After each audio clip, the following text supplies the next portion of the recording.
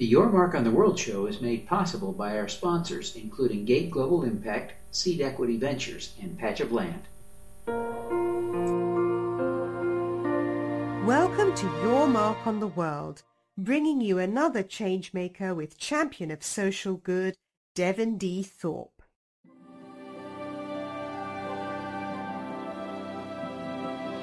Hello, everyone, and welcome to Your Mark on the World show. I'm your host, Devin Thorpe, and our guest today is Bessie McIntosh. Sorry. Hello, that's all right. I apologize. It's horrible. Bessie is the co-founder of Aseda.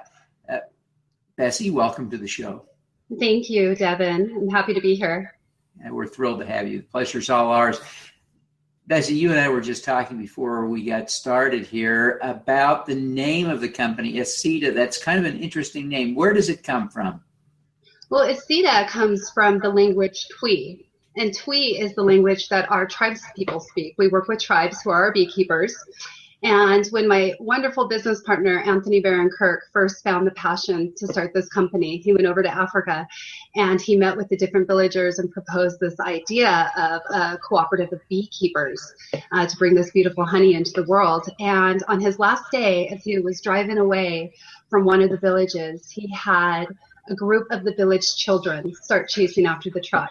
And all these children were yelling, "Aseda, Aseda!" And that's where the name came from. That's great. That is just great. So, Bessie, tell us a little bit about bees and what role do they play in our food supply, and why are there problems with bees? Tell us a little bit about that. Okay. Well, Devin, when you think about bees, what are they? They're pollinators.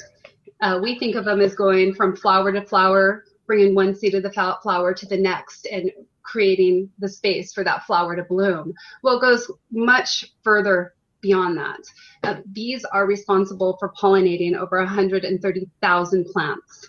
And so really, let's think about that. What does that mean? Well, in industry, it means that about 40% of our world's economy comes from biodiversity. And bee pollination directly corresponds with the biodiversity of any ecosystem. So there's that first part. The second part is the problem with the bees we're having a devastation of them dying out. You know, it's known as colony collapse disorder.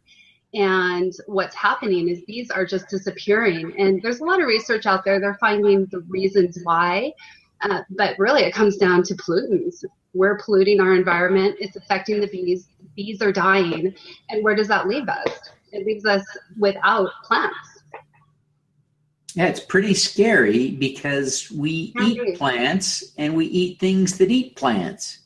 Absolutely. Absolutely. So really, if you think about it, the fate of humanity and the abundance humanity can have directly correlates with beehives. So tell us about what you found in Ghana. In Ghana, we found an ancient pristine forest. It is a wildlife refuge named Mole that has been protected by the Ghanaian government since before protection of land needed to be in our world. And what we found was tribes people who needed an industry. And we found bees. And we found a way to cultivate a beekeeping cooperative to create an industry for these tribes and to grow a healthy bee population. So how are they cultivating bees in Ghana? I think all of us are familiar here in the developed world with the little white boxes that get stacked up on farmers' land.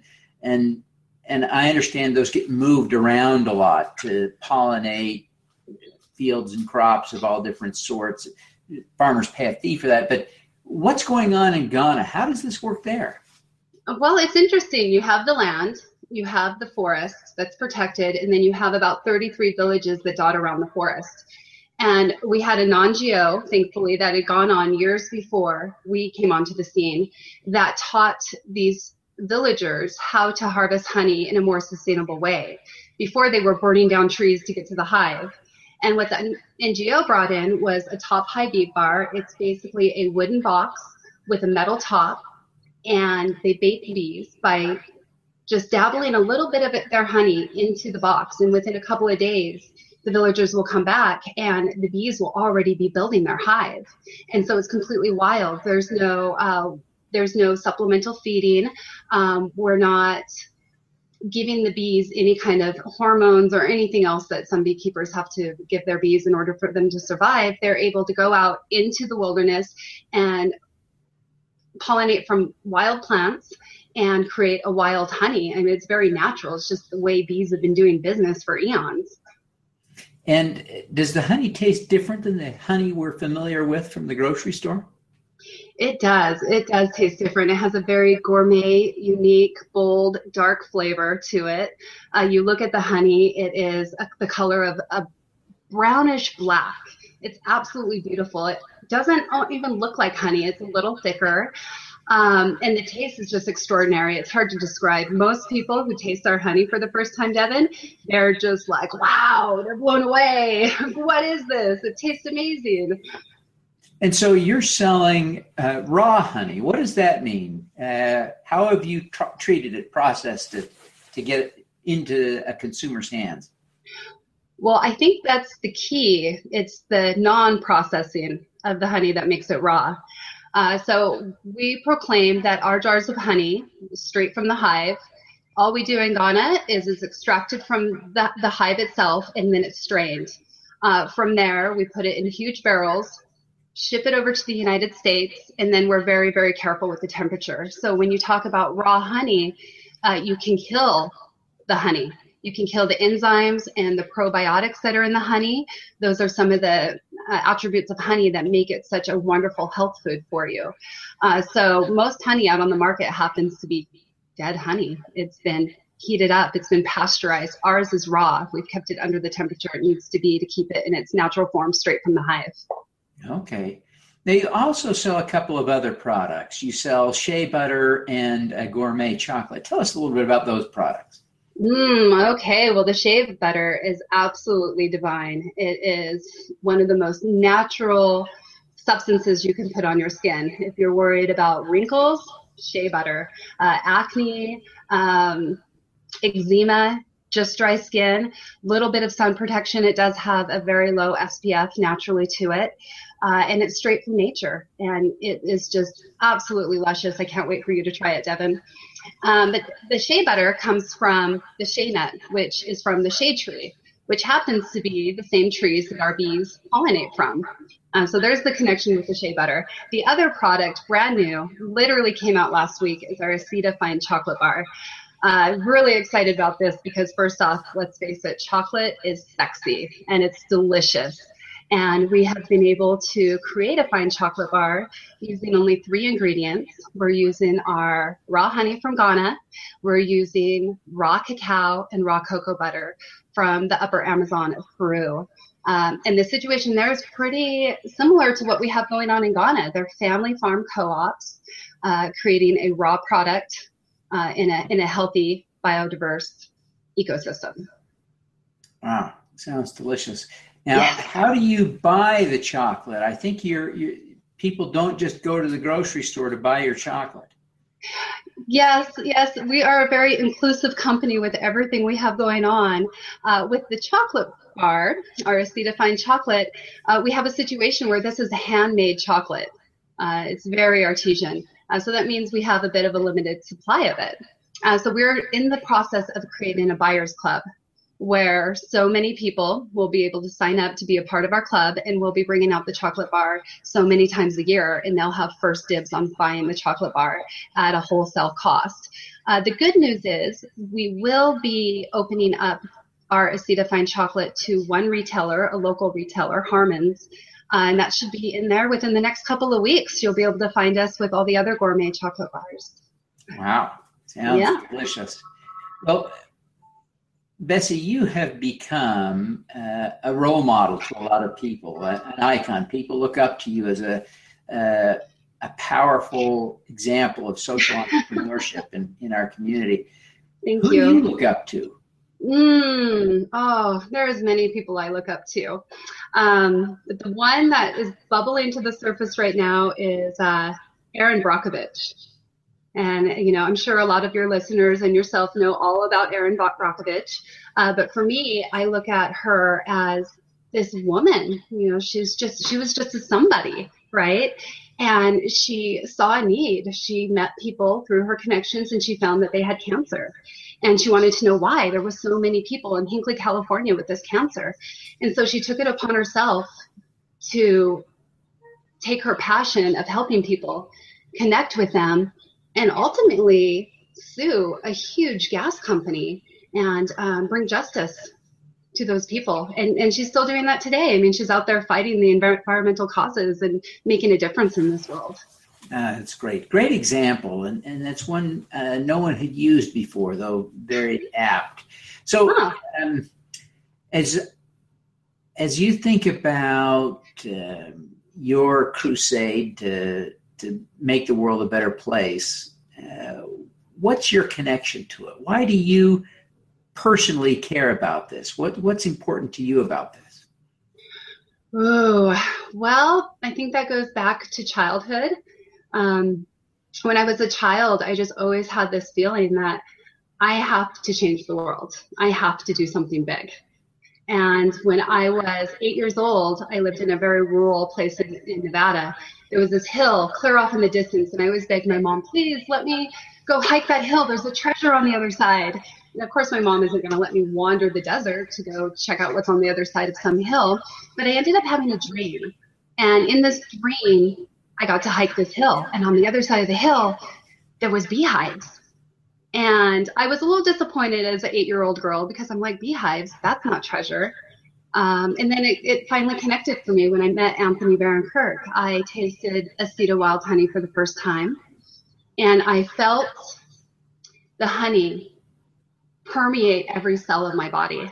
And then I felt this vibration start at the bottom of my feet, and it just came all through my body and out through my crown. And I just had this knowing that I had to bring this honey into the world. And it wasn't just bringing the honey into the world. I just knew that it was connected to building healthy bee populations. And then I had my answer. I fulfilled it. Like, oh, I am here to change the world in a big way. Oh, that's great. Perfect story. Perfect story. Oh, now, as we ask all of our guests to give us an impact hack, some tip or idea that will help us do more good in the world. What's your impact hack? Connecting with breath. I take at least 5 minutes a day to clear my mind and just breathe in and breathe out. And when I breathe in abundance and health, and I breathe out gratitude. And what this does for me, Devin, is it gives me a moment to silence everything around me and connect in with my own intuition, with spirit, with my own connection to the guiding force. And it brings me clarity, and it brings out my creative genius. And I think all of us could do that in our own way. It doesn't have to be breathing in abundance and breathing out gratitude. It could be breathing in anything you really wanted to expand in yourself, and then breathe out that gratitude. Oh, that's great. Well, I really appreciate that. Before you go, tell us how people can learn more about Aseda and connect with you. Oh, yes, please. You can find us at asedawildhoney.com and hear all about our story and go more in depth into our missions and what we're creating in the world, as well as being able to connect into our mission personally by buying any one of our products. Because when you choose to vote with your dollar and grab a jar of honey, our jar of honey is directly helping grow a healthy bee population, so you can be a part of that. Another way to connect with us is on Facebook, Aseda Raw Honey, and then also Twitter at Aseda Raw Honey. And then you can always contact me personally at Bessie@AsedaRawHoney.com. Fantastic. Well, Bessie, thank you very much for taking the time to be with us today. We wish you every success in growing your business and preserving healthy bee colonies around the world. Thank you, Devin. It's been a pleasure. All righty. Let's do some good. Thank you. At the intersection of financial services and social media, Gate Global Impact, GGI, uses new market infrastructure to facilitate investments in organizations that deliver a societal, environmental, and/or a cause-related benefit in addition to a financial return. Seed Equity Ventures is a registered broker-dealer with the U.S. Securities and Exchange Commission and a member of both FINRA and SIPC, providing investment banking services to startups globally. Seed Equity's mission is to find the best and brightest entrepreneurs and connect them with global investors. Patch of Land is the leader in real estate crowdfunding with a mission to provide real estate entrepreneurs with easy access to capital from thousands of investors who want to invest in the revitalization of American neighborhoods. Patch of Land is building wealth and growing communities.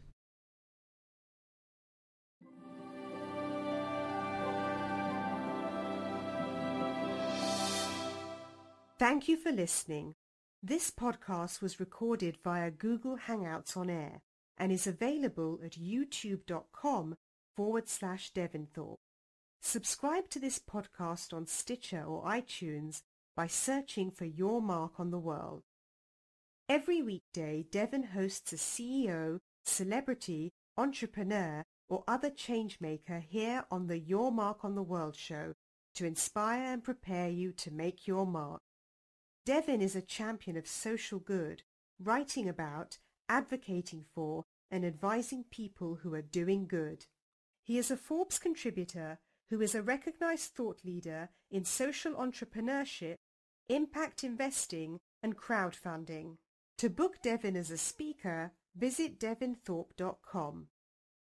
Learn more about Devin's work at yourmarkontheworld.com.